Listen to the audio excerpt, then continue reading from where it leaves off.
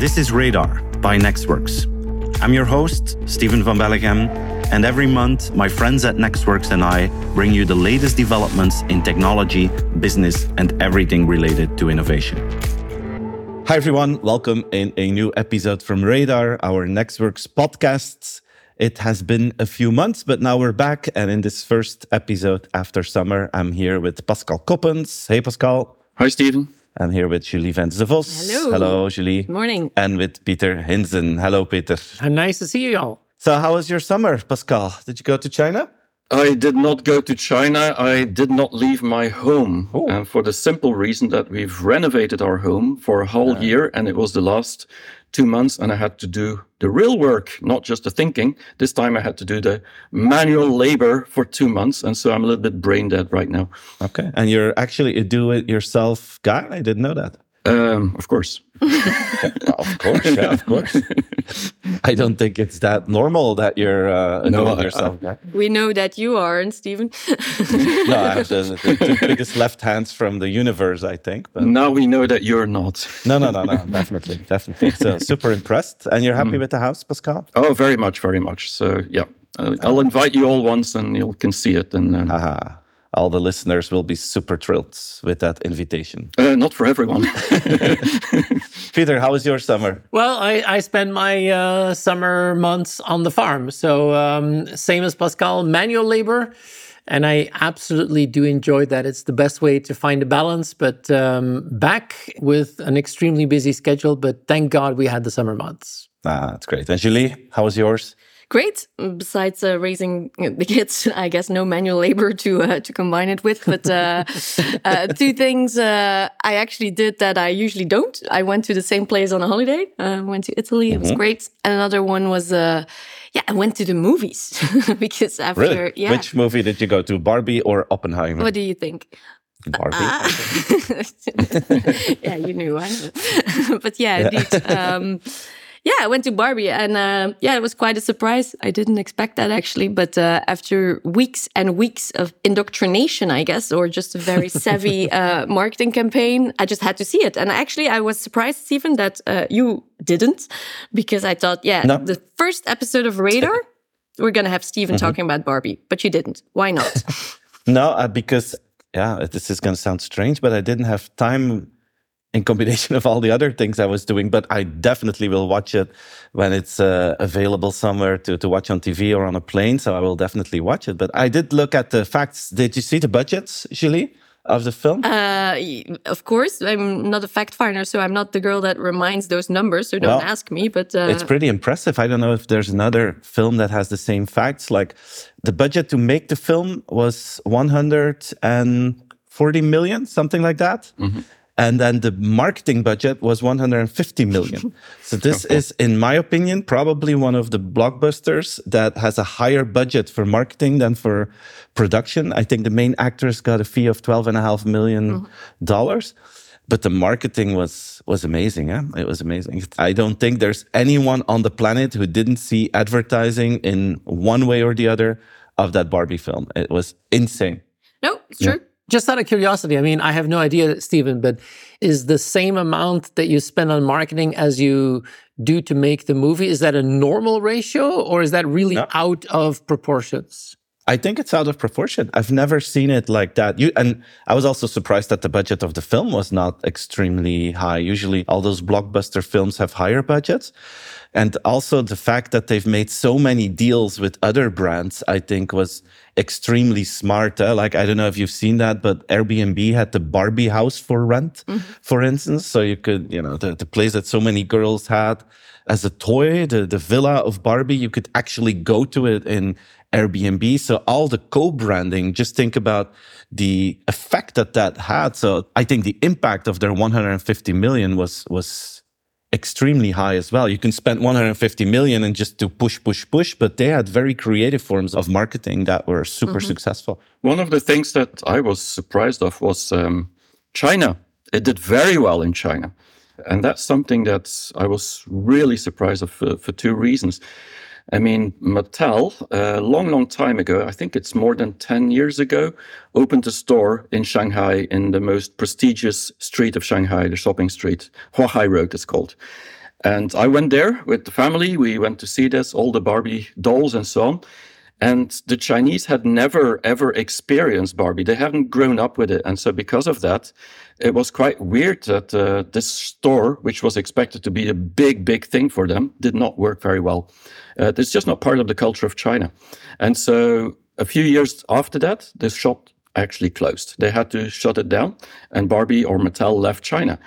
And so I thought, this Barbie movie is not going to do anything in China. On top of that, second reason is that a lot of people are saying, yes, it's feminism, woke, whatever. This is something that Chinese will not enjoy because it's different. And so what I've learned there is that the generation or the young generation are very similar in China as they are everywhere in the world. And so it's quite interesting to see the uptake. Even the government, the Chinese Communist Party, is saying it's doing very well in promoting it. So maybe they have to clean up their image, but that's interesting. In terms of demographics, is it only the young people that are going to watch it? Or is it like indeed like we see here, it's like all generations? When I went there were like full families there. I don't have the exact demographics for who went to see the movie, but I do assume that it's a lot of young people, especially because there's a lot of unemployment with the young people, so they probably have nothing else to do than to go to the cinemas. So that is, Just to come back to the marketing for a second, I read that they made deals with more than 100 brands. So that by itself is incredible. But if you think about it, I don't know if you went to a cocktail bar this summer or to a restaurant, but many cocktail bars had their Barbie cocktail.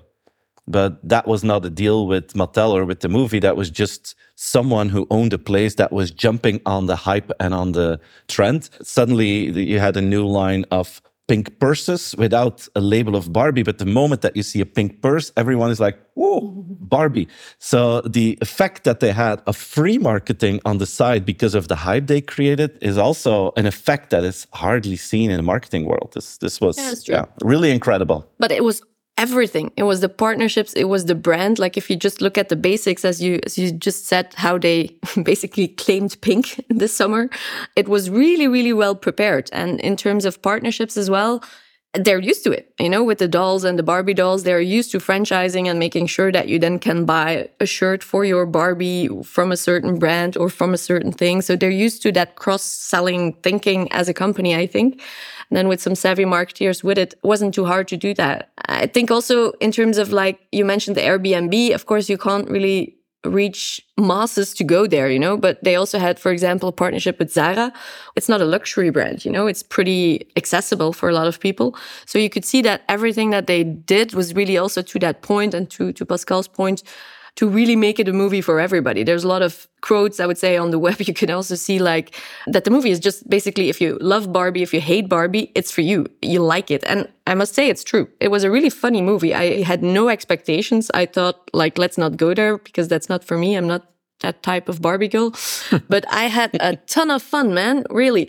They just laughed with the corporate world, but in a good way, And in times of woke, I think it's pretty daring to make the product and the dialogue and the script so daring. And Time Magazine wrote about that too, like that the producer, the director, Greta Gerwig, and Margot Robbie, the superstar, they actually said, we will never get away with this. And they actually had the CEO of Mattel flying in during production, like you never can say this in a movie.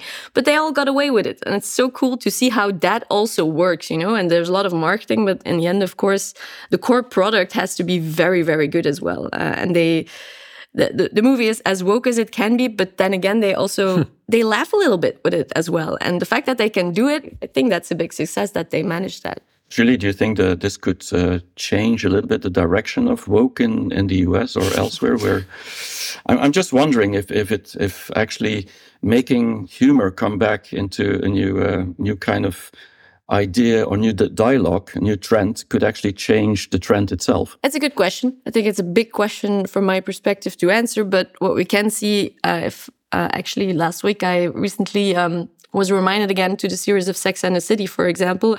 Have you seen that series, guys? Of course. Long time ago. Long time ago. Yeah. Homework after today, guys. Next time we'll talk about Sex and the City. Okay, no, but no. I'll talk about the city. Yeah,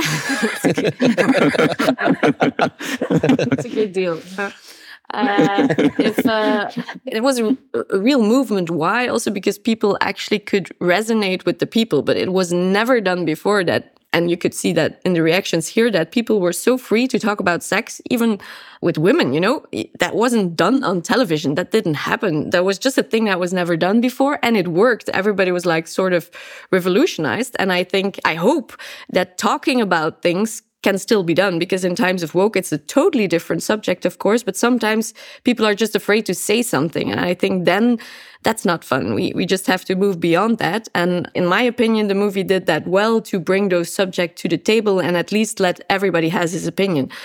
Because again, it's as woke as it can be. People that really are very caring about what's said, their needs are answered with the movie as well. We had the monologue going viral where it's all about women and how perfect they should be. And I mean, you can be for or against, but at least it's sort of sparking a conversation, which is fun to see. So being afraid of saying things is not only something that happens in China, I understand. No, I do believe that these things, I mean, people want to say some things in a way. And if you look at the past, I mean, what the movies were actually expressing, it's sometimes difficult to see them in the current atmosphere, current environment, but that will change again. And in 10 years from now, we're probably going to look back and say, oh, why did we do this? And so it's very interesting. I just think this movie could actually be potentially a turning point at one point to be able to change that. Yeah, I don't know. And it's leadership, be it not the company, but also the movie. Indeed, Time magazine actually has a brilliant article on the movie. You should just read that one, on how they actually try to make this movie. And this idea is around since 2009, because I think that was the 60th birthday or something like of Barbie. And then they said, yeah, we're going to make a movie, but we're 2023, it took a while. So they really took this very seriously, like what is the right script? What is the right person to play Barbie or Barbies? It's so well executed. I think that in itself, whether you love it or hate it, is a gigantic achievement. So I loved it about it. Well, you've sold me, Julie. Now I want to go see it. Yeah, cool. I count on you, really. You can come. Yeah. And it's we should all go together and see it. We should all go together and do like you have a director's cut. We have a Radar's commentary section. Yeah. Yeah. And then we check who cries first. Won't cry. You won't cry? Oh, my daughter said she almost cried at one point. Maybe it was of happiness. I don't know. I'm curious now, so you should ask. Anyway, I haven't seen it, so I laugh I'll check out with loud, her. like really like, wow. Okay. So that's a better thing to Julie, it reminds me also a little bit of the Lego film, where a toy brand becomes a film and you actually pay money to go to a 90-minute commercial, and then you walk out of the movie theater and you could buy all the Lego sets. And the results of Lego exploded after that film. Are we seeing the same result for Mattel and the toys? Is this also going crazy? Are more Barbie toys and dolls are being sold than ever now? Yes, absolutely. After the opening weekend, it was the #1 toy sold on Amazon. So it definitely had their effects. But if you talk to Mattel, they're just denying that is the goal because they really want to transform the company into an IP company. And then it makes me think more of Disney, actually, if you read that story and how they went into franchising all those brands and all those famous superstars. These guys want to make 14 more movies, also from Hot Wheels, for example. So they're really going all in for the IP strategy there. But it is a toy company, you don't become Disney overnight. So actually, I'm very curious, because this success is also like massive. How are they ever going to repeat that? Is it going to take 15 years again? Or is it just going to be less successful? Or have they prepared that already? I'm really curious to see how that evolves. And then we know what the next phase will be. A theme park, Barbie World, Barbie Land. They tried that already, but that didn't work. Like Legoland, basically. They tried that? Yeah, they tried it already, but apparently you first have to have the movies, apparently, and then you can try theme parks. That's what we can take away. Yeah, look at Lego again, how many theme parks they have around the world. Yeah, true. Cool story. So I'm super happy you had a great summer with Barbie at the heart of your summer, Julie. Thanks for sharing that. And this weekend was actually the first weekend that Oppenheimer surpassed Barbie in sales. So I guess you guys just have to use your influencing skills to make sure that Barbie gets on top again, Yeah. Well, now let's go to the scientist in the group, now that we mentioned Oppenheimer. Peter, you sent me a message that you would like to share a story that we had data science in the past few years, and now we're evolving to something new. Can you tell us what the new phase is? No, happy to. And it's also an opportunity for you guys to challenge me and to get your input, and also for the listeners. So this is maybe one of the first times that I'm actually doing that. But I started just before the summer getting into a new field, which I started calling content science. And we're all familiar with data science, but I think there is something new that is brewing. And I think there might be an opportunity to develop that further, to maybe even think about, some concepts or even companies that can come out of that. So let me just explain this. We're recording this in the beginning of September. I think this is the start of a new academic year, which is a very interesting academic year. Last year was the strangest academic year ever, because exactly a year ago when school started, there was no ChatGPT, there was no generative AI. And then, end of November, that burst onto the scene, and it basically changed everything. I mean, we have 2 kids. Our oldest, our daughter, has just finished her higher education, but she was very much in university BC, before ChatGPT.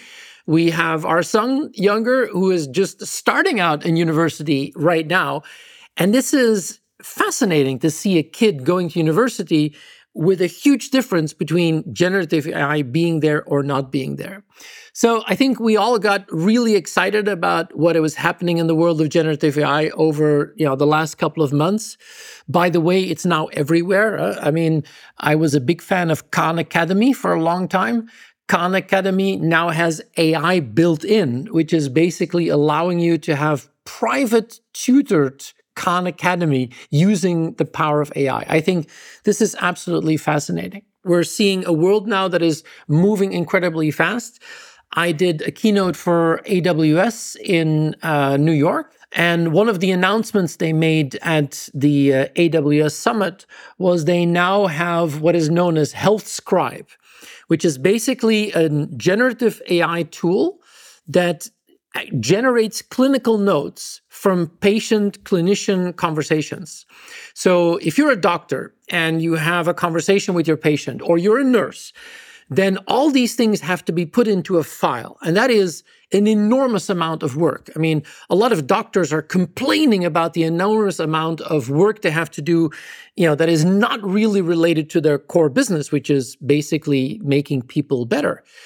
That is something which is now taken over by generative AI. But can you imagine that? The amount of information that Amazon, in this case AWS, is gathering by understanding all the conversations of all the doctors and patients. The wealth of knowledge is just absolutely fascinating.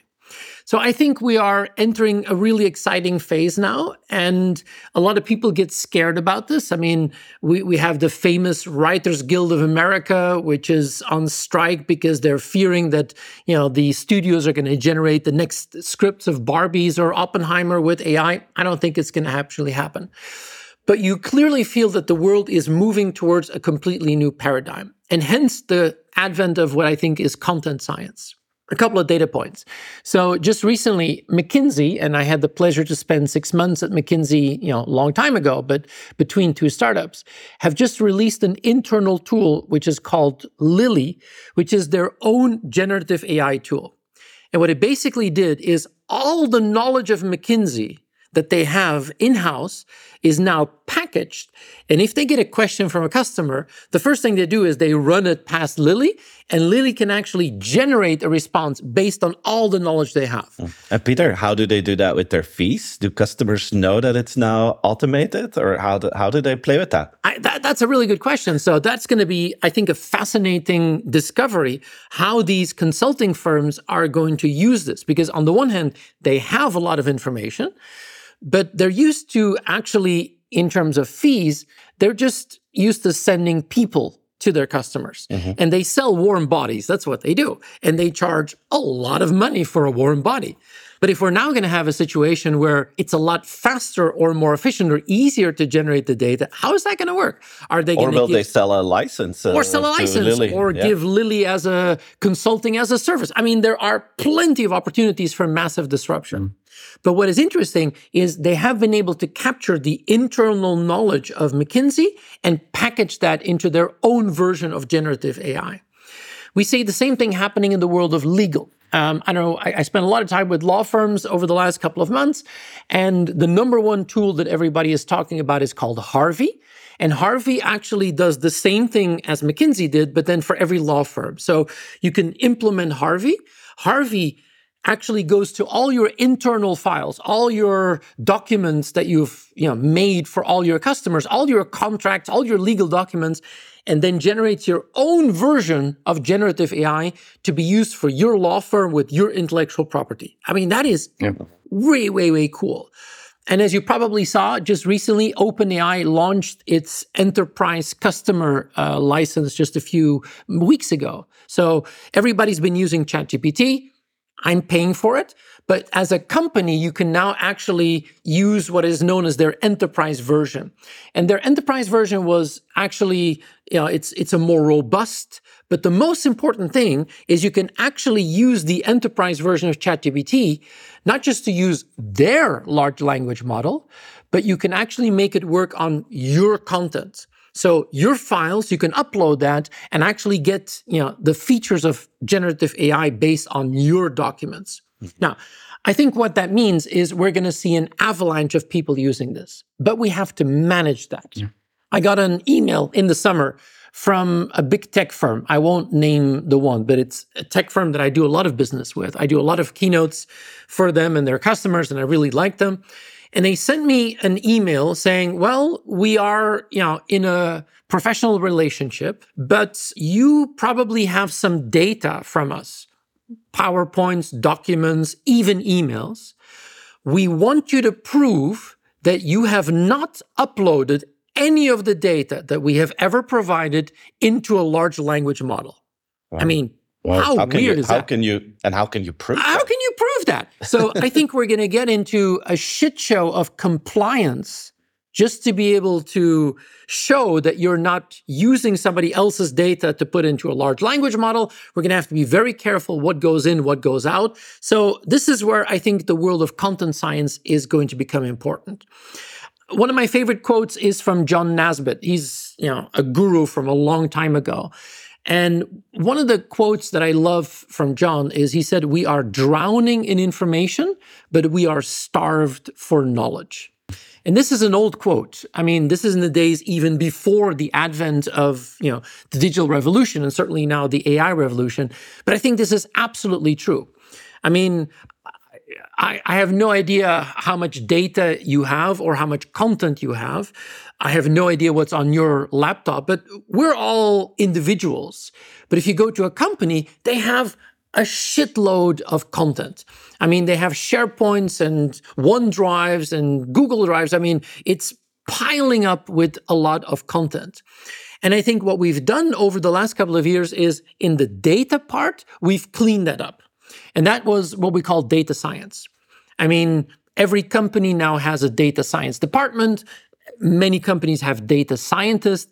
And data science is now a well-established, I think, profession. To give you an idea, the bank that I'm a board member of, we have about 200 data scientists.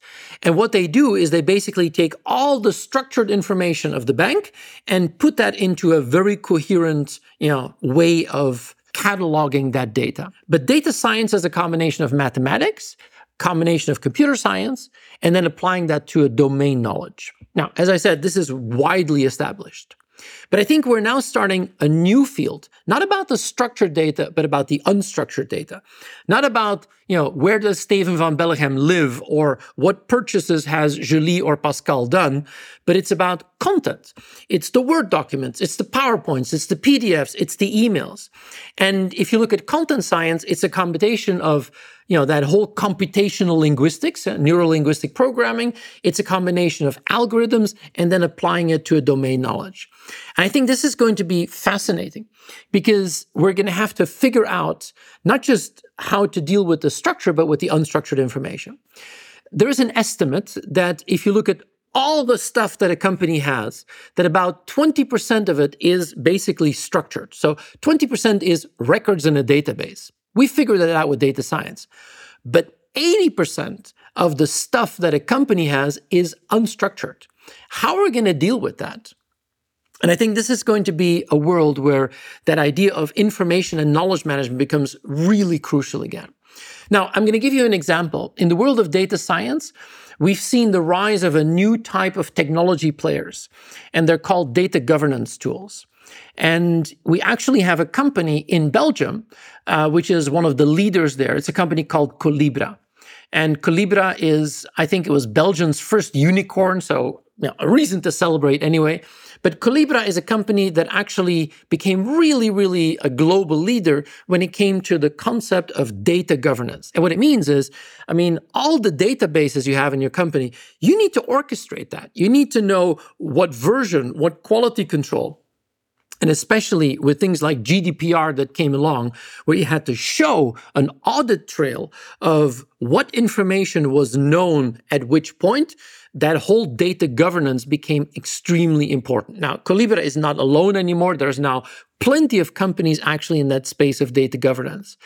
But I think what we probably are going to need is players in the world of content governance. Because companies very soon are going to have to figure out how they orchestrate all the content sources in their company, how they're going to use that to train these large language models, and how they're going to use that to combine it with the ChatGPTs of this world. The technical term is called grounding. So grounding is where you take a large language model like ChatGPT, but you connect it, you ground it with your own personal data, with your own intellectual set of content. And to be able to manage that, to be able to control that, I think that world of content science is going to become really important. So what I predict is that we're going to have two things. One is where a company now has a data science department and data scientist. I think in the future, companies are going to have to build content science department and content scientists. And I don't know who these are. I think they're like Conan the librarians, who understand content. And they're not the database nerds, but they're people who think about unstructured data.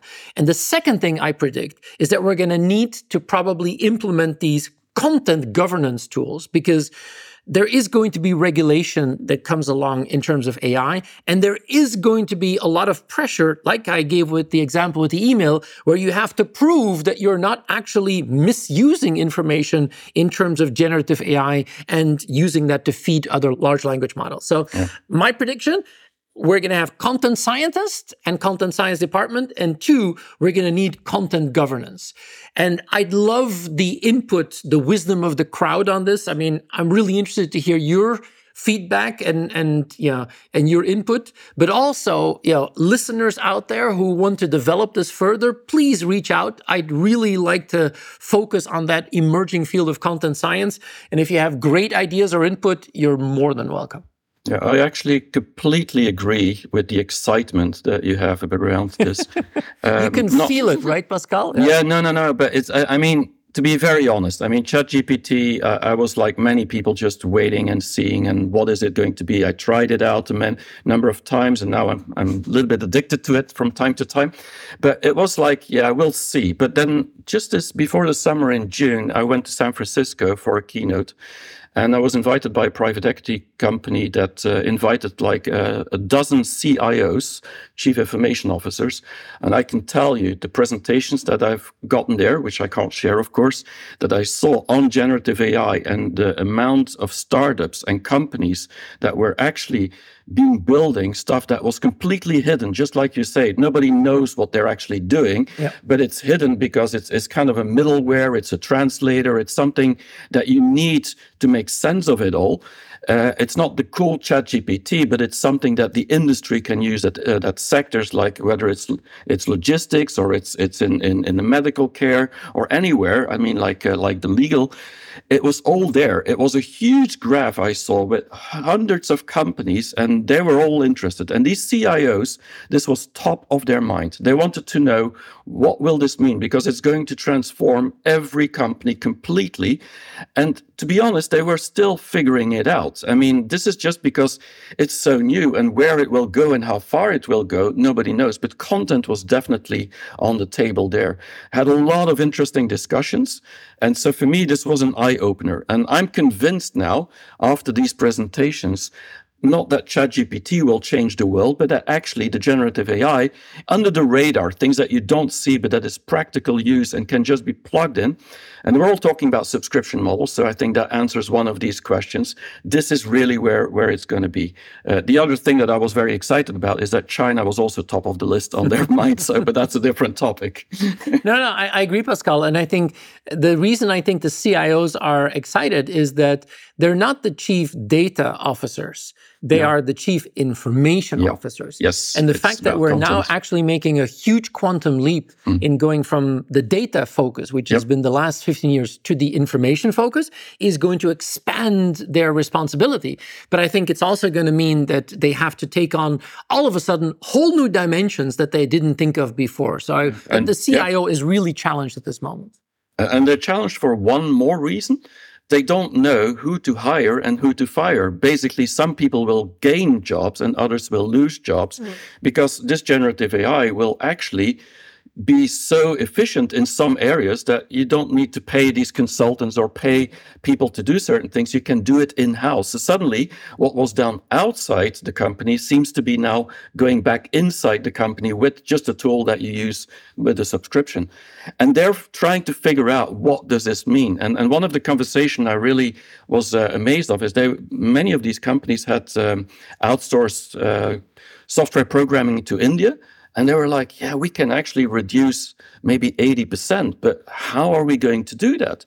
It's changing our whole organization. But at the same time, they need to hire other people to make other things make sense. And so maybe they have to put it back in India to do the content management or whatever. So it's quite interesting discussion right now. Yeah, it's very much in flux. And McKinsey, just recently published a report, which I found really interesting. They asked a lot of their top customers how AI was going to change the workforce. And 43% of the companies they talked to said that they really believe that generative AI is going to have a significant reduction in their workforce. So they really see this as a way to optimize the people that work for them.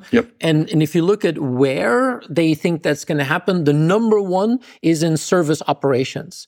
So, any type of customer interaction, customer engagement, typical help desk activity, service operations is the number one thing where they're going to see an impact. If you know that in contact centers, 80% of the questions are always the same.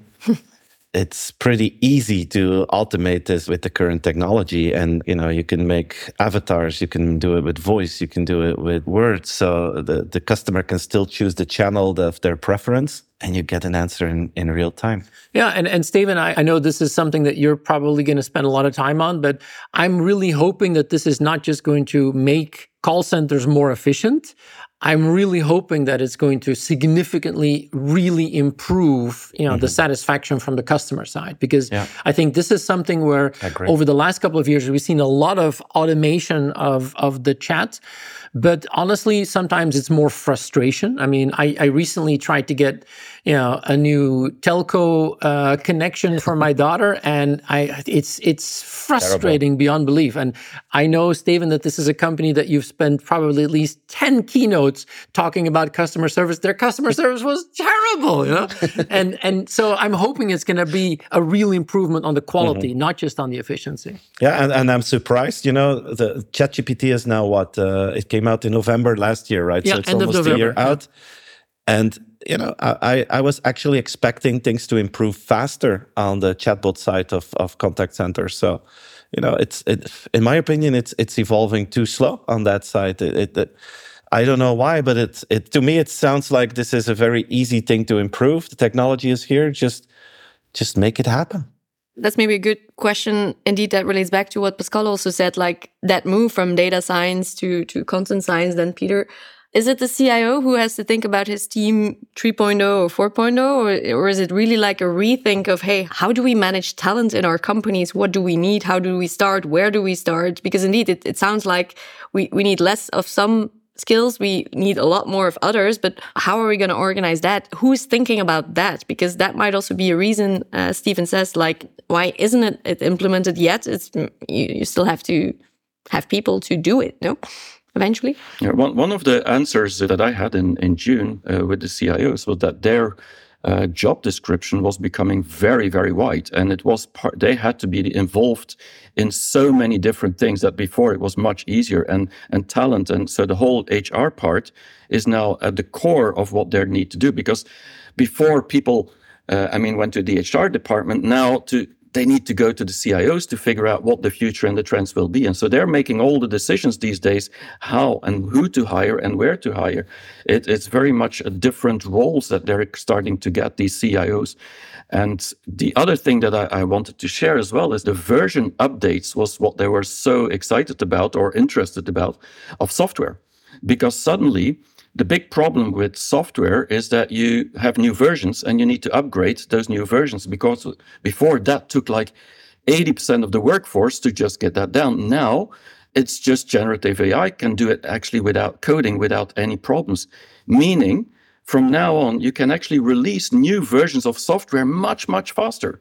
So it will speed up the world of deliveries of new software, which could be used in customer experience or customer centers, service centers, or anywhere you want. And so that excites me, the fact that the pace of deliveries of new products is actually going to be faster from now on. And their role is therefore much more complicated, of the CIOs, because they need to know who to hire for that. But I think you're both right. But I think, Julie, rethinking that talent is going to be fundamental. I mean, what skills do we need, and what capacity and what frequency? Back to Pascal's point, I think the CIOs, they've learned from the past. I mean, the CIOs in many cases were dumbstruck 15 years ago when digital all of a sudden burst onto the scene. And a lot of the CIOs were not ready, because that created the advent of chief digital officers, and a lot of the marketing departments all of a sudden got more technology budget than the IT department. I think the CIOs are now realizing that's not going to happen again. We have to find a way to control this. But to Julie's point, many of the HR departments are not ready. I think that idea of rethinking talent, which is going to be a big part of this is where most HR departments are still trying to figure out how to do this, because most of them are still very transactional and not that strategic. And that's going to be a huge opportunity to rethink the world of HR as well. Yeah, and they're going to have to learn about models and learn about data and learn about content. And for HR managers, that's going to be a challenge, yeah. Yeah, and I don't think it's only HR, if we work with the huge banks, global banks, and then if they come and knock on our door about L&D programs, it's all about digital literacy. The thing you mentioned about digital, it came on their plate, and the CIOs, okay, they are running right now, but is the rest of the company really up to speed already? Or do they also have to think about their talent strategy there and how to reskill that everybody, of course, embraces it? So I think it's a much, much larger question than just the one at the CIO's plate, I think. And I think it's also a bit scary, back to school, everybody's back to school. I love that example of the clinical trials, and how it speeds up things. If you see other less private companies that have to adopt these things as well, you send your kids to school and they have to work not in these systems today. How are we going to sort of make sure that these institutions are up to speed as well? I think that's scary to see if your kid is in an educational system where this is not up to speed yet, and then they have to go to a world where it's running plus 10 or it's crazy. So I think it's a much bigger question. So Peter, I think you're right. Content science is a big thing, and we sort of have to think this through. Yeah, we all agree, Peter. Cool. And as I said, any input from the audience, listeners, more than welcome, and happy to dive into that. I think we might be bringing out maybe a content science little ebook very soon to focus on these topics. Yeah, sounds like a good idea. Shall I share the good, the bad, and the ugly of customer experience this summer? A more light topic, but I've been working the last few months on a new book. It's called The Diamond in the Rough. It will be released on September 26th, which is also my birthday, so that's going to be a lot of fun. And it's a book that is not about AI. I wrote a book about CX and AI 5 years ago, Customers the Day After Tomorrow. But this one is about building a customer culture, because I'm still convinced that customer cultures will be the key differentiator. Because, in the beginning, the technology is always cool, but after a while, it becomes a commodity, it becomes mainstream, it becomes a hygiene factor. If you've done it right, you're successful. If you've done it wrong, you're in trouble. But at the end of the day, making a difference towards customers is what could differentiate your brand. So I've been focusing on customer culture examples. And I would like to share the good, the bad, and the ugly that I saw this summer. And I have 2 good stories. First one, wonderful customer service. Peter, you just complained about the customer service of the telco industry in general. I think it's not just the brand that you worked with, but there's still some challenges in that entire industry. But I saw a wonderful example. It's from Patagonia. Their customer service is super, super convenient for customers. So what they promise you is that if you buy something from them, that they will fix it for years, I think forever. They will pay for it. They will take care of it. Now, what is a problem for many people? That you don't have a Patagonia store nearby. Like this summer, my family and me, we were in Amsterdam, and my wife bought a new coat, beautiful coat from a beautiful brand. And they told her, you have lifelong guarantee. Oh, we said, oh, that's super nice. And how does it work? So, well, if there's something wrong, just go to any store in the world of our brand, and they will fix it for you. And we said, okay, but do you have a store in Belgium? No, but we have stores in Amsterdam, in New York, in Berlin, in Copenhagen. And if you go to any of those stores, we'll fix it for free for the rest of your life. But we live in Belgium. Well, you can still come to this store and we will fix it forever. So super great idea, but lousy in practice for the customer, because we won't drive to Amsterdam up and down to fix it. So what does Patagonia do? You send them an email and you say, look, my zipper is broken, or there's something with my backpack. And then they tell you, okay, what you can do is you go to the nearest place in your neighborhood, anyone who can fix it. These are some addresses that we can recommend, but you can go anywhere. What you need to do is you fix it, you pay for it, then you take a picture of your receipt and email that picture to us with your banking details. And within 3 working days, we will put that money back on your account. And, it is so simple, but there is no one else in that industry that I know that does it like this. This is completely thought of from the point of view of the customer. You have a jacket, it needs to be fixed. You don't want to spend any time and money on it. So we're going to make sure that you don't have to spend any time and money on it. Completely a process thought from the customer's point of view and not from the organizational point of view. And it's those kind of simple examples that I think we need more in this world of CX. This is customer culture, where you don't think about your process, you think about the customer's process, and you figure out a way to make it as easy as possible. Stephen, I have a question. It's something that's been on my mind for many, many years. So when there's a new service that is being provided like this one, which is real revolutionary, how do they calculate if they can actually afford this? Because it could be out in the open. I mean, this could really be great service that is, when there's millions of people doing it, probably it's affordable. But in the beginning, they must be losing money to do this. I mean, whenever there's a new service like that, which sounds great, how do they know that it's not going to bankrupt the company? I'm always wondering that part. Well, it's exactly because of that question, Pascal, that most companies don't do it. Okay. Because they start to make an Excel sheet and they're like, we don't know. Yeah. Holy cow, we have no idea. But if 95% of our customers starts to do this, we're out of business. Yep. Reality is that Patagonia is a good brand, so the quality is high, and that most people don't have issues with their product. And the moment that they do, they fix it. So what happens next is that it's a small fee. But on the other hand, if you think about it, Pascal, it's also efficient for them. Imagine that I have to fix a zipper and it's 25 euros. So I send them an email, they pay me, versus I go to a store. Someone from that store has to invest time in me. They have to find a way to fix it as well. So they need a network of fixers that they also need to pay. In my opinion, this could be far more efficient than the traditional model where you have your own staff fixing it, or where you have your own network, where you have to invest time in it as well to do it for free because you offer it as a service. This is far more efficient for them. But because they trust their own brand, they trust their own quality, they trust their own people and service, they just take that leap of faith, or do they actually calculate as well? I don't know the behind-the-scenes story of this, so I assume they make some calculations. But it's a lot about trust, probably. It's a lot about trust. It's the thing that I talk about most in my keynotes and workshops. So the 95% rule. Yep. Most of the time, there's not a disaster waiting to happen. It's just a small percentage of people that actually use or those services or even would abuse these services. So usually it's a lot less painful than what organizations think. But they spend so much time on it, thinking, calculating it. Worst case, best case. medium case. And at the end of the day, it's usually much better than what other people take. So usually companies make it too complex, is my feeling. Yeah. Yeah. And a second good one that I wanted to share is a very creative example. I don't know if you saw this, guys, but Tesla opened up a movie theater drive-in that you can watch some clips of famous movies while you're charging your car. So they are building this in East Hollywood.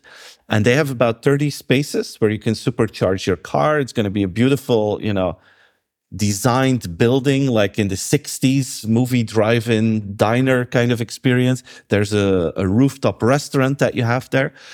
And we know that Tesla tries to do creative stuff and come up with new things. But I really like this because it shows that they're starting to think differently about charging your car. And I had this discussion with multiple oil companies that have gas stations. All these gas stations are in this transformation from a focus on people coming in with their car, getting gas, towards we have to become a retail company, is what most of those brands think. We have to create a beautiful store. I have to make sure that people can have a coffee in a nice way while they're waiting for their car to be charged. This goes one step beyond. This is not just providing coffee and a nice retail experience. This is a whole creative concept where you offer entertainment while people are waiting. And I think this is sometimes something that we're lacking in many businesses, that we're over-focused on efficiency and existing concepts, but you can completely rethink the whole situation. And maybe gas stations on the freeway should offer massage service, sauna, cooking classes. I don't know what, but you can go really wild. Lectures from Peter and Stephen and Pascal. There's so many things that they could do. Concerts. You have 20-minute concerts that you have there from local artists. I mean, we're sometimes so stuck in the existing thing that we don't see the opportunity to do something super creative like Tesla did here. Do you have to drive a Tesla to go there? I don't think so. I think that they have a deal with Ford that they can also charge the car. So I think everyone that has a deal with Tesla can go there. So it's not a community building thing. It's really a service. Reality will be that probably 90% of the cars will there be are Tesla going to be drivers, Teslas, of course. Just to get to know other Tesla drivers, yes. Maybe two thoughts on that, Stephen. I think you're very right. They have to reinvent their side businesses as well, also the existing stations. I happen to be very close to data in that sector, like how that on the go, how those shops are doing, and not very well. Actually, there was a huge consolidation happening, a lot of them closing down. So indeed, it's a matter of reinventing the ones that stay and really offer those services. I think that's a very valid point. I think on the other hand, we also saw a lot of news about Tesla, not really in the good side of customers' experience this summer. So I'm a bit curious as well, like how you look at that, because indeed they're so... Let's wait for the ugly. Let's wait for the ugly, Julie. I rest my case, Stephen. I'm curious. No, they're coming back. They're coming back later in the story. Thanks for the teaser. I don't know if we have the same thing, but I wanted to stop you so that I wouldn't lose my ugly, because it's really ugly. Go to the bad, Stephen. We go to the bad. We go to the bad. One of the bad things in customer experience is telemarketing. If you still have a landline in your house, maybe for an alarm system or something, and that phone rings, you know that it's going to be a telemarketing guy or girl that is trying to sell you something. Or if you have an unknown number, I try not to pick up my phone when it's an unknown number, but sometimes you've done it and then you pick up and it's like someone that wants to resell you a magazine or a newspaper or those kind of things. It's terrible. We all hate it. So we have to solve that. And then the bad can become beautiful. And we have this guy, Jolie Anderson, who created a tool with ChatGPT and a voice tool to start automated conversations with telemarketing people. So the second that they call you, you can put on the Jolly Roger, it's called, the Jolly Roger software. And then it starts a fake conversation with these telemarketing people. So they're trying to, for instance, sell you a credit card. And then the reply from the machine is, oh, yeah, credit cards, all good, but I'm having troubles here with my remote control. I can't start my favorite Netflix show. Do you happen to know how that works? And then those people are completely off their script and they're like, no, but I want to talk about a credit card. And then, for instance, the machine says, oh no, there's a bee on my arm right now. There's a bee on my arm. What should I do? And then sometimes they go into the conversation. So it's incredible. And this guy invented this to play with it himself, but he's now also selling this. So you can get a subscription for $25 a month. You can have a subscription to Jolly Anderson's tool, the Jolly Roger, to, play with telemarketing people. And the goal of the tool is to keep the guys on the phone as long as possible. So he's going for 15 minutes as average to make sure that those people go completely crazy before they hang up the phone and you don't have to hang up the phone. I did this. It was extremely funny. I'm going to get this software because for me, it's every day on the landline, there's someone calling. And the reason we haven't cut the landline is because my mother is calling the landline always. She prefers to call the landline. She's used to call the landline. Now, I wonder if I use this software and the software starts talking to my mother, if they can make it to 15 minutes. So I'm going to try that out. Well, the funny thing about it, so I don't know, Stephen, if you've actually listened to some of the conversations, but what is fascinating is in the software, you can actually select the type of person to respond to. So it's like a stereotype. And I think the original version had 3. One was called Salty Sally, which is like an overworked mom. The second one was Whiskey Jack, which is a senior citizen with an alcohol problem. And the last one was called Whitey Whitebeard. Whitebeard, that's the one that I saw, Whitebeard. And that's actually somebody suffering from Alzheimer's. So 3 very, very, interesting stereotypes of, things that you can say, that's the type of response I want to give to my telemarketer. So Pascal, with your mom, I have no idea which one you would choose. Well, not the drunken one. That would get me in trouble. To the point of getting somebody on the phone, actually, you made that point as well. And we often blame like the old companies, like, yeah, you didn't manage that. We can call the utility company, etc. But I must say, I'm not sure, like, what tech company are you happy with the seeks of? By accident, I have 2 LinkedIn profiles now. I'm trying to delete one.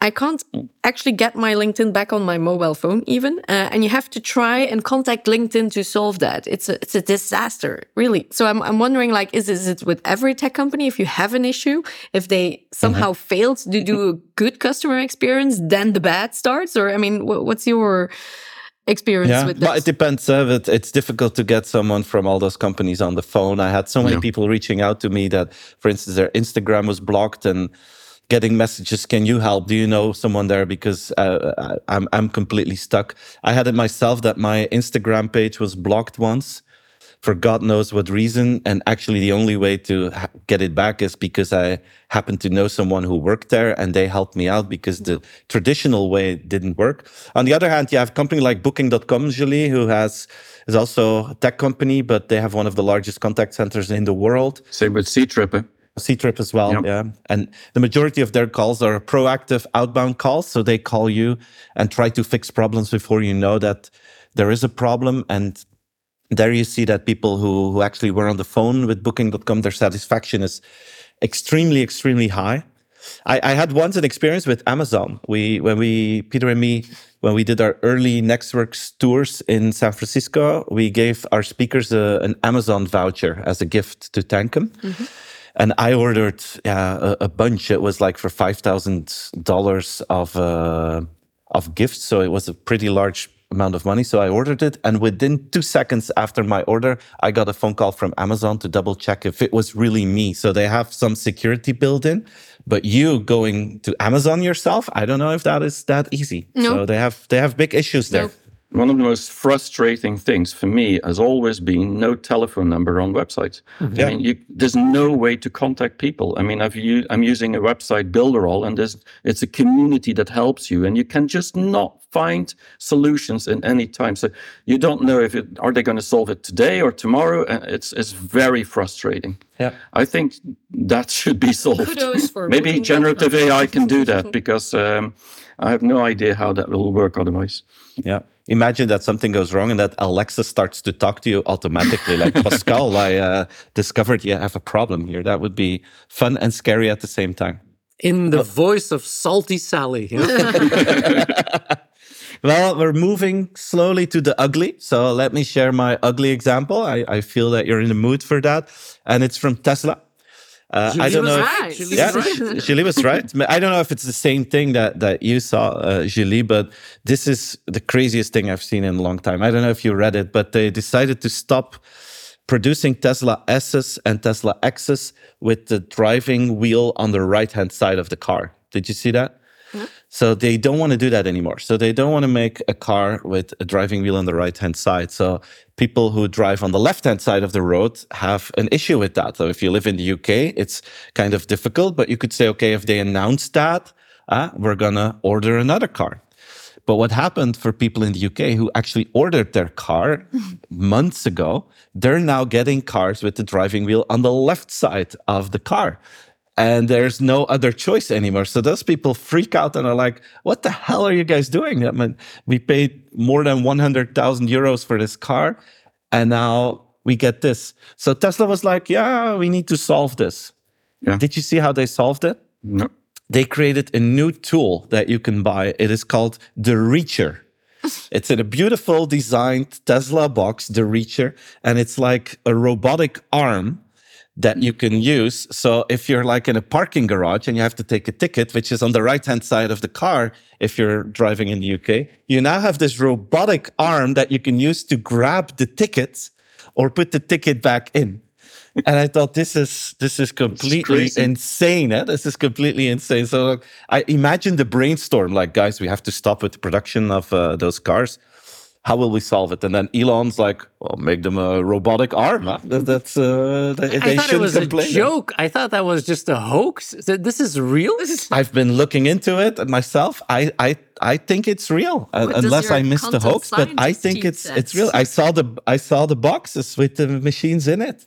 But I think Elon Musk is just having a moment where he wants to change the world again, and everybody driving on the same side is maybe what the world needs, and maybe he's the only one that can make that happen. So, but very interesting.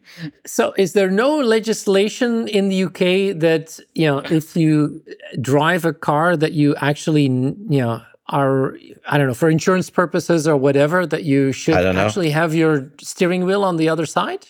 I don't know. Well, you can drive from Belgium to the UK. Yeah, but then your insurance is a Belgian insurance. I have no idea what it means for a UK car, because I can imagine if the whole infrastructure is based on people having their steering wheel on the right, that is probably going to create some sort of a dangerous situation. Especially the transition to go from left to right. I mean, the roundabouts, I can't imagine what's going to happen there. I think Pascal wants to try this. I told this story to a friend this weekend who's really into cars. I haven't found it online yet, but he told me that a lot of brands of electric cars, especially the new brands, don't want to make cars with the steering wheel on the right-hand side of the car. Wow. That this is going to be an issue, is what he predicted. I haven't found that myself, but this could be a problem that maybe in the UK they will have to drive with exciting gas and diesel for the rest of their lives. Who knows? We're now making this a good thing, but it remains a very, very ugly thing to do, I think, as you mentioned, Stephen. And yeah, exactly. Was that the same story you had? Not at Tesla, all. And I think that's the warning sign. It's not the only story. Okay. I think there was another.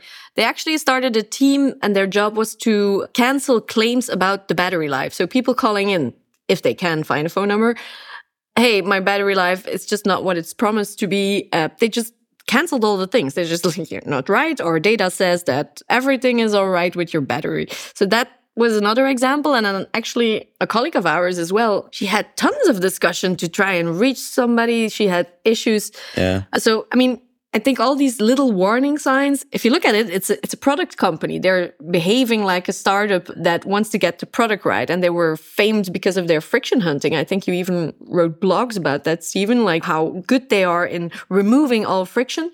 But now they're pretty much going to the edge of what's acceptable for brand lovers. Because if it really hits your convenience, I mean, these are things that are not small things, They're super efficient as an organization. They're more efficient in production than Volkswagen is what I've read this summer. But I also had a friend who called me who said, "You're the CX guy. I want to tell you this about Tesla." And it was a complete nightmare story to reach the right people to get help. So it's an impressive brand, but they're a little bit ugly. People love the story. The story is not ugly. What they're trying to do and trying to change is super cool. But again, they probably have to hire a VP of customer experience or read your book, because starting from the customer processes, Stephen, we listen to you.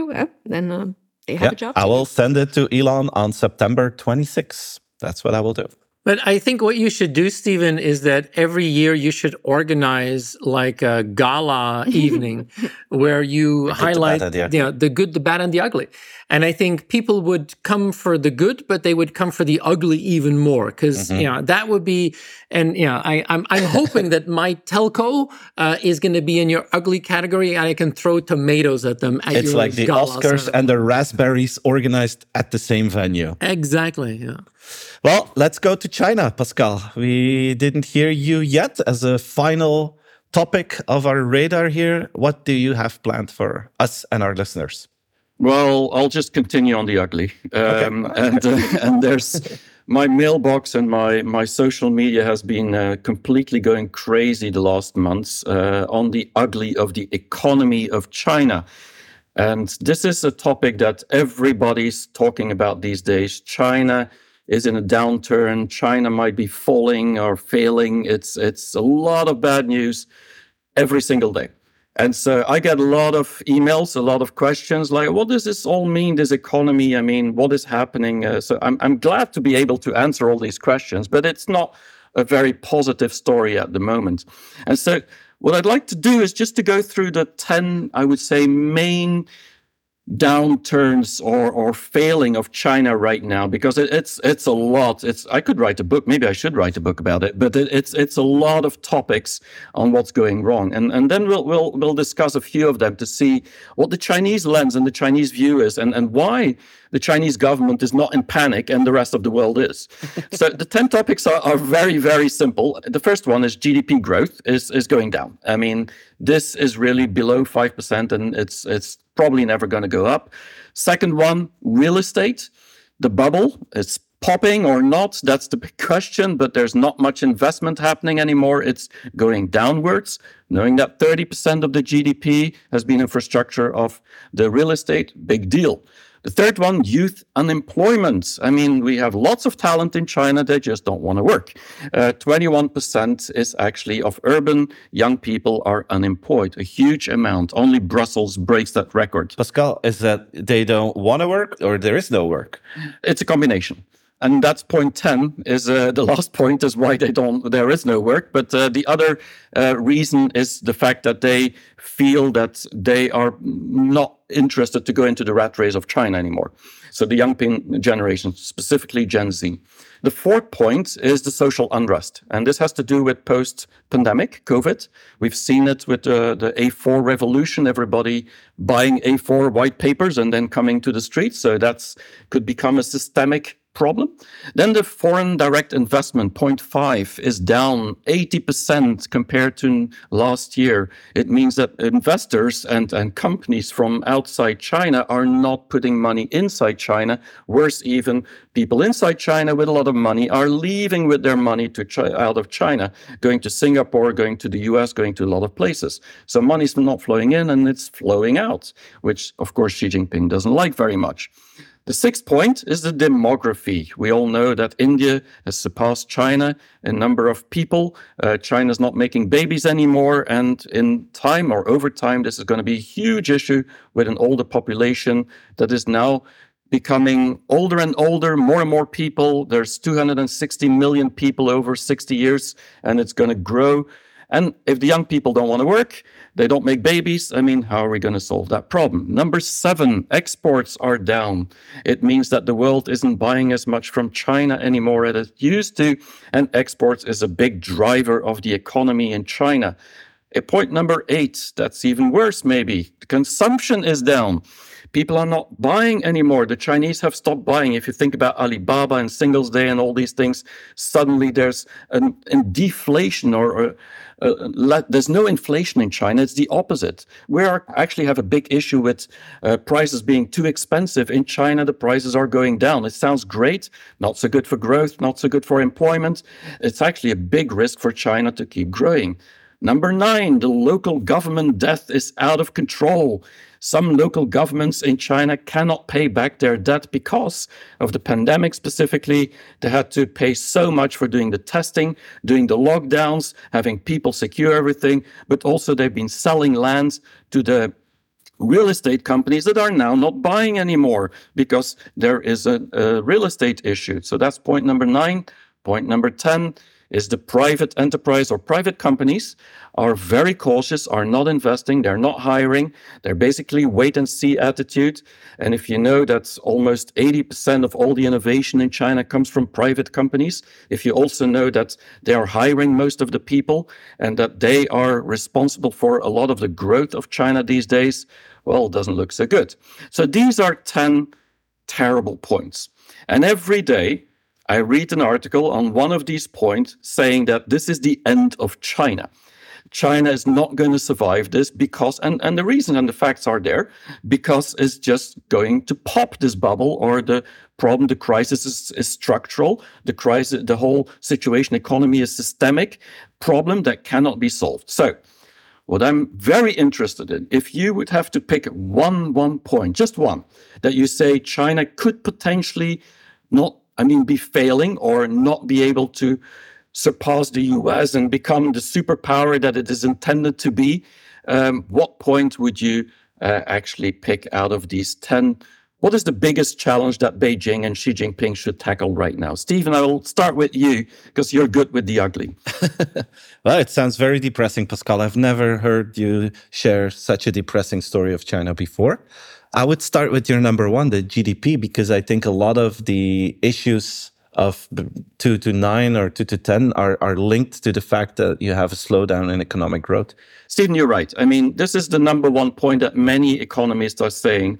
And it's actually the only point where Beijing agrees with most of the economists outside China, is that China's GDP is slowing down. And so this is something that is actually a big issue in itself. But there's a but, and that's the positive. You said, I'm talking about a lot of depressed and negative news. Well, I'm going to give you the reason it's not as bad as it sounds, or at least Beijing doesn't believe so. And I'm kind of leaning in that direction on this point for sure. Okay. China has an $18 trillion economy. That's the second largest after the US with 25 trillion.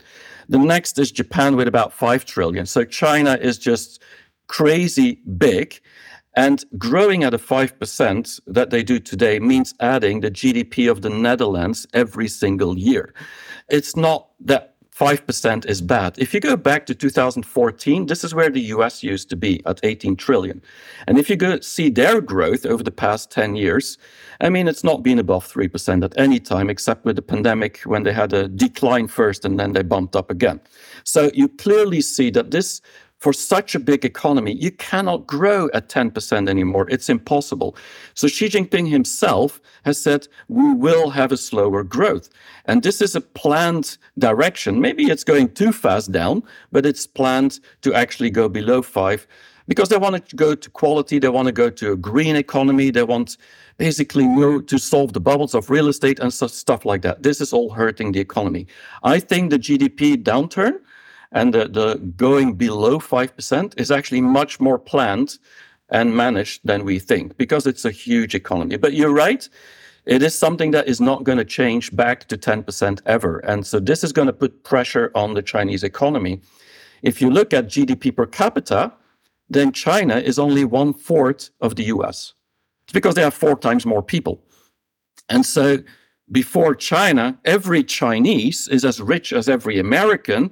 That could take 100 years at this growth. And that is indeed an issue. Now, if they ever become as rich as every Chinese as every American, I'm not sure America can even compete with China anymore at that point, but that's a different story. So I think GDP is probably one of the biggest issues, but I think for a size like China, it's probably acceptable to grow at only 5% right now. Would it be a big problem if it slows down to, for instance, 3? It would not be a big problem because it's expected to go up to 3. This is in the next years, but what the difference is that if you go back before the pandemic, everybody expected China to surpass the US in GDP growth by 2028-29. Now they're talking about 2040, which means suddenly there's like 10 years more time that the US has before China catches up to be at the same size as the US. And so, yeah, it's just going to slow it down. It could become a problem, of course, because if the economy doesn't grow, then unemployment and other issues are popping up, which could, it could create new problems outside of the growth of China. But that we can talk about the other 9 points in different moment. So, Julie, what do you have as your number one point? Yeah, nice bridge. I think you just introduced it. I think I would go with number 4 with the social unrest, because I can imagine that this is not happening by coincidence, and it's not like China is super surprised that this is happening and that this is slowing down. It's more like a combination of the planned economy versus market economy. But the question, I learned it from the best, Pascal, from you, is how are they going to make sure that everybody stays happy consuming? And I think all those other things, how is the individual in China doing and how are they approaching all of this is a fascinating thing to see. I also read somewhere, maybe you can elaborate on that, like that it's also because the fact that in COVID times that China actually really invested in the we part of the society and in the companies, and that everything kept running, but not really in the individual and the consumer. So they have had a hard time and they are not like totally ready to spend again, like in other countries. So how is that individual consumer doing? And with the other statistics that you're saying, like, are we going into a social unrest situation? And then is that the fuel of that? I'm curious, but I'm sure you'll tell us more. The social unrest is something we've been hearing a lot about in the Western media. You don't hear a lot about it in Asia. And the reason is that the Chinese are much more compliant and much more cautious than most people living in Europe or in America. What that means is that some people, specifically if you lived in Shanghai and you had 3 months of lockdowns, I have very good friends who just came back after 20 years living in China, Belgian friends. They're back in Belgium, and they had to be 3 months really caged into their home with 3 kids, having to go to school digitally. And I can tell you, mentally for them, it was an incredible pressure that they had. And for them, they don't really want to go back. And it's very clear that this is the attitude of most foreigners living in Shanghai. And also a lot of Chinese who've experienced this have the same feeling. Some of them left China, specifically those with a lot of money. They left China because they've just given up. If they have another passport, everybody's asking another passport now. So that's definitely something that is changing. But it's also something that if you look at the whole population, not just Shanghai and the places where it was really bad, you look at the whole population and you don't just look at the educated elite in the big cities, that you see that most Chinese have just moved on and they have just left the pandemic behind them. What's very interesting, I had a good Chinese friend who visited me this summer, and we talked about it, and he was saying like, nobody in Shanghai, of his friends, are still talking about the pandemic. This is the past. You don't see it if you go to the shops. You don't see it if you go to the restaurants. People are consuming everywhere. The only difference is they're consuming less money and they're not traveling abroad anymore. They're going to the cinemas, they're going to restaurants, but they're spending less, but they're still spending, they're still going every place. And so the mental health of some people, the individuals, has definitely been hurt a lot and is in real trouble. There's not a lot of social network or fabric from psychologists and so on in China. There's a lot of family network that is they're falling back. This is also one of the reasons many of the people, Chinese young people, are going back to their families and not staying in the cities because the family is actually supporting them. So it is a huge social change.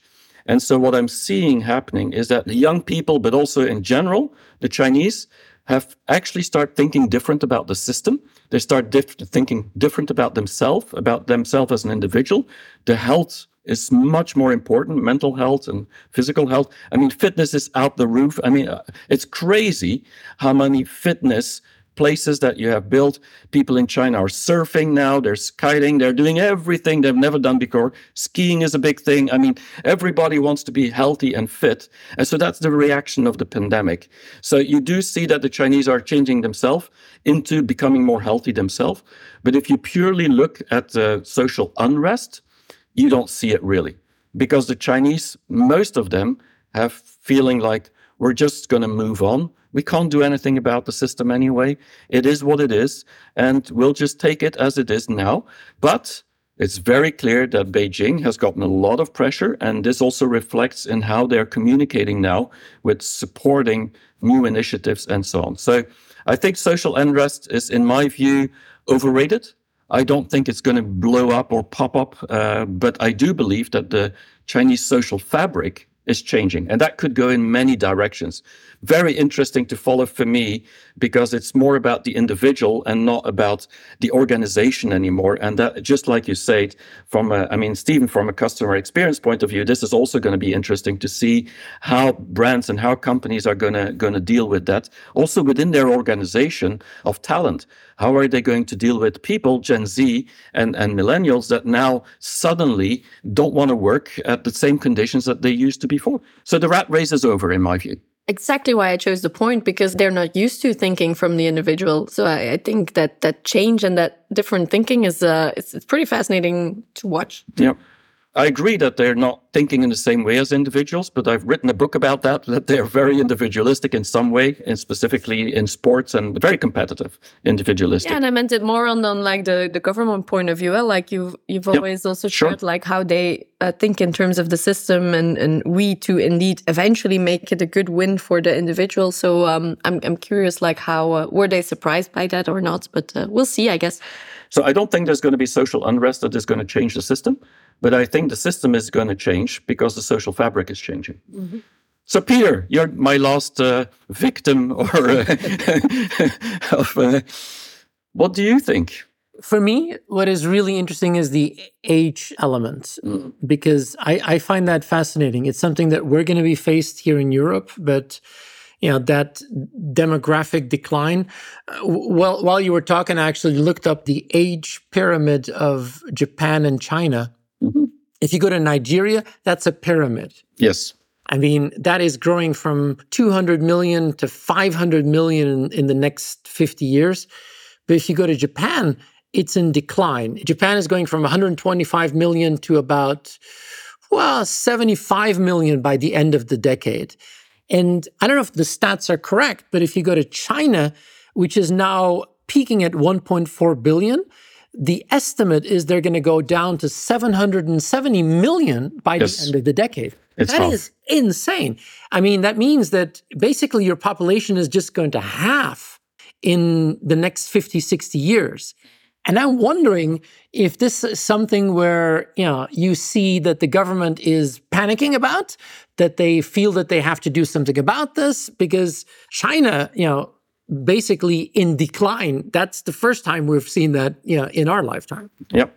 And to answer your question, the government is kind of panicking on the demography issues. I mean, I think the demography and the GDP growth that is going down are two systemic things. These are structural. These you cannot just change in just a few years' time. It's going to be decades before actually this can be changed.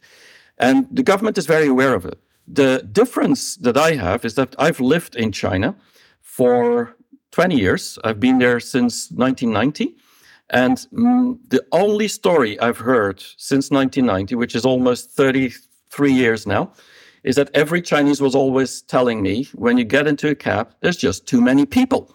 So overpopulation has always been a bigger issue than a declining population. Of course, going from one to the other is a huge challenge, because ultimately we get an older population and the young need to support that.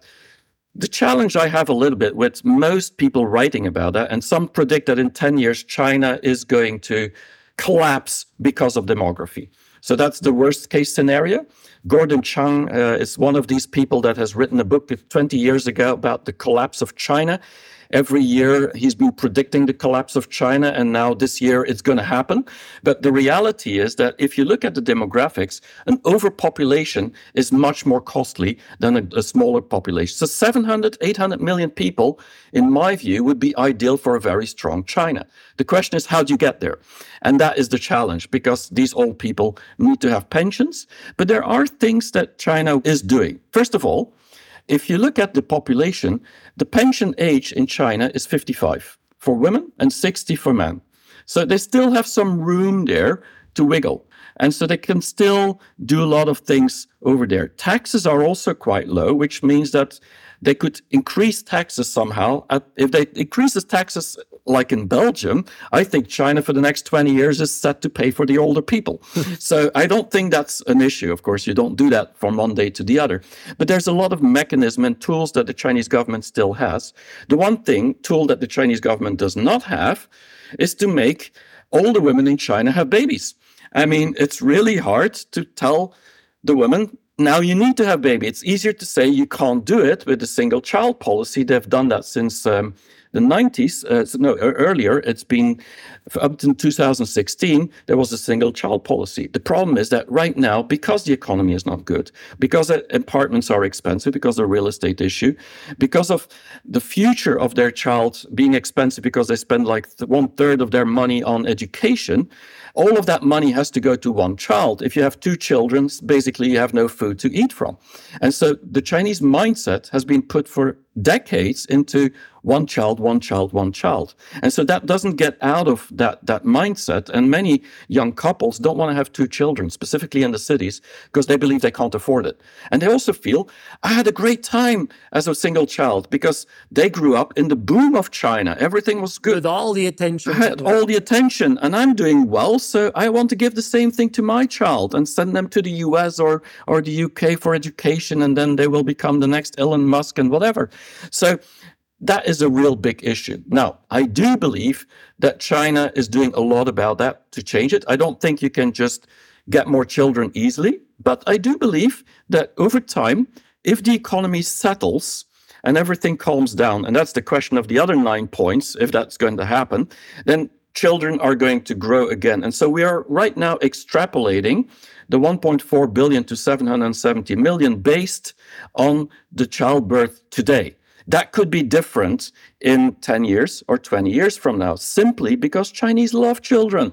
I mean, there's no country where, I mean, I've lived there, and when we had our daughter in the streets, Chinese were coming to her to basically pinch her cheeks, and they love children. They want children. It's a symbol of wealth. So I don't think the 2,500-year history of Chinese having children is going to go away any day soon. So I don't think that's a problem, but it will take time.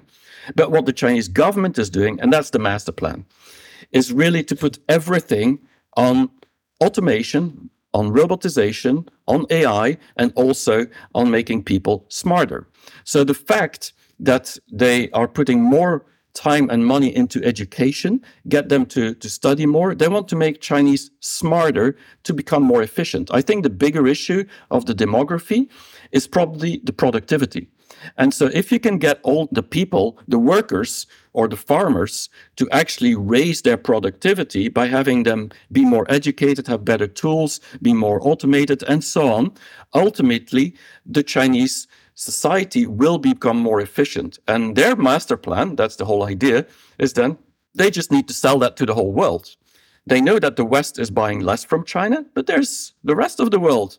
Nigeria, for example, with lots of new people that will consume more, and they will go to Southern Hemisphere, go to Africa, go to Asia, go to Latin America. And that is why Xi Jinping is putting so much effort on the global South with the BRICS nation that is now extended to 7 more countries. I don't know if you read that big news, 6 new countries. So now it's like 11 countries in BRICS, and it's going to go up to 30 or 40 countries. So the BRICS today is already bigger than the G7. And so this is completely changing the world. And so China's betting everything on making its economy more digitized, more industrialized, more productive, more efficient, smarter, and then sell that to the new world in the South. And that's where they have a lot of people. And they can have workers there as well. So this is the master plan. Will it work? we never know with China. They always have great plans, and usually their work, from time to time, like with the real estate bubble, it doesn't work so well. I hope we're still alive in 2100 to be able to see it, Pascal. When are you going back to China, Pascal? Definitely in April. We have a tour with nexxworks planned. And so I'm very excited to work towards that we've started already. Probably before that as well, but right now I have no plans. I was invited twice to go to China, but it collided every time with a keynote I had to do in Europe. Yeah. So agenda, it's always a challenge these days. But people can register for the tour and join you in April. Oh, definitely. And we're going to go to the south of China, which is really the beating heart of the economy right now. Shenzhen and Guangzhou. This is where all the automation and robotization is happening. Actually, China is buying more robots than the whole world together, to give you an idea. And so we'll see this in logistics. We'll see this in electrical vehicles and in every possible manufacturing and other industries. I mean, it's going to be amazing to see, because I think what we've missed these past 4 years is to think that China just stood still. And with all the bad news, we think, for 4 years, China hasn't done anything. Well, I'm going to surprise people in April to see how much they advanced, and they're years ahead of some of the industries we have here. But cool. I'm not going to share more secrets. Yeah, cool. Fantastic. That's a beautiful end note of this episode. Thanks, Peter, Julie, Pascal, for sharing all your insights and your stories. And thank you to all our listeners. We hope to hear and see you again in our next episode somewhere in October. Thanks for listening. Take care, everyone. Bye, guys. Bye. Bye, everyone. Thanks for listening to Radar by nexxworks. If you enjoyed the show, please tell your friends and colleagues about it. And don't forget to give us a review score, which really helps to boost this podcast. We'll be back with a new episode of Radar next month. Meanwhile, to stay in touch, please follow our podcast and go to our website, nexxworks.com, to subscribe to our newsletter. Take care.